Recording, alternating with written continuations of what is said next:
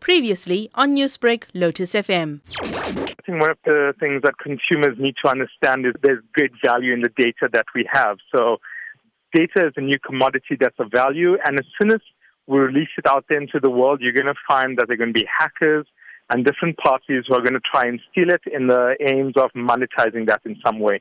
So this is normal, it's not going to change, and it's something that we have to live with as a reality of the world that we have today. So you've mentioned that this is something that is going to continue to happen. So how then can people be more secure? I think the key thing you need to do, one, is ensure that you're upgraded to the latest version of the program or the app that you are using.